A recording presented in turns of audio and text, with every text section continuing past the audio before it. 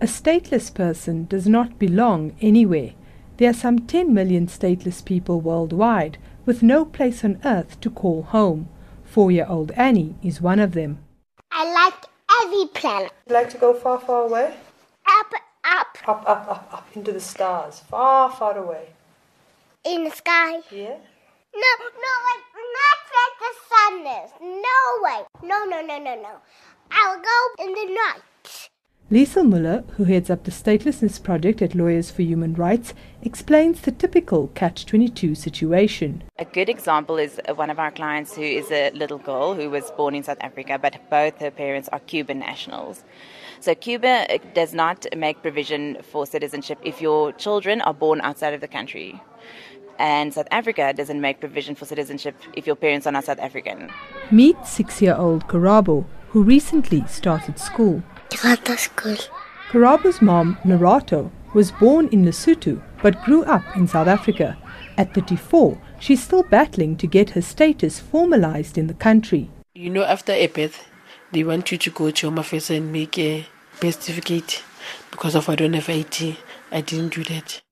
Karabo's father is from Limpopo, but the law does not permit him to register his son's birth if the mother is undocumented. We tried. When you go to Home Affairs, it was me, Karabo, a dad, and one of the lawyer. We go to that window and give that lady take that paper and read it and say, where is the ID number here? Then the lawyer tried to explain. He said, no, we don't do it this way. A mother's supposed to have his ID, not his dad. Then he asked him why, because he's his dad and he's from South Africa. They say, we are only dealing with things for her mom, not her dad. Technically, without a birth certificate, Karabo should not have been able to attend school. The staff were understanding, however, perhaps because his mom attended the same school years ago. South Africa is the only home Karabo knows. Africa, Mampambalisi, Kololami, Nizanisitanda, So Yesu, Nkosi, Sigelela, Sila, Usapolayo. 4-year-old Annie was also born in South Africa. Her mother is from Lesotho. Annie grew up in a hospice where her ailing mother was being cared for. Annie had no relationship with her mother, who eventually passed away. One day, a couple visited the hospice and immediately fell in love with the little girl.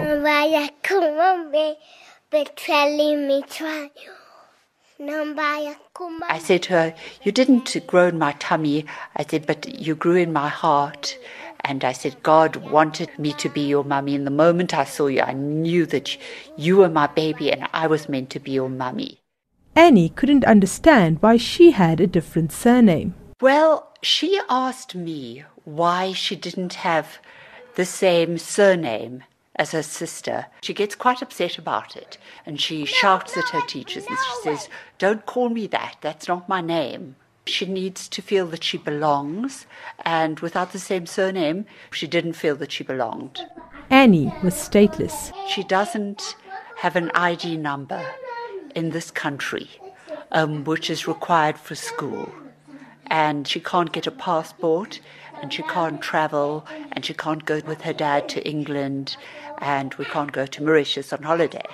For Helen and husband Mark, adopting Annie was the easy part. I spoke to a very unpleasant director of births, marriages, deaths and records management, Aaron Ramodumo, and he was totally unhelpful. And he said, well, the child should have been sent back to her country of origin, Lesotho.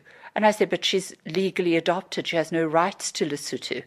And the attitude was, well, that's not my problem, and I'm not going to help you, and I don't want to speak to you anymore.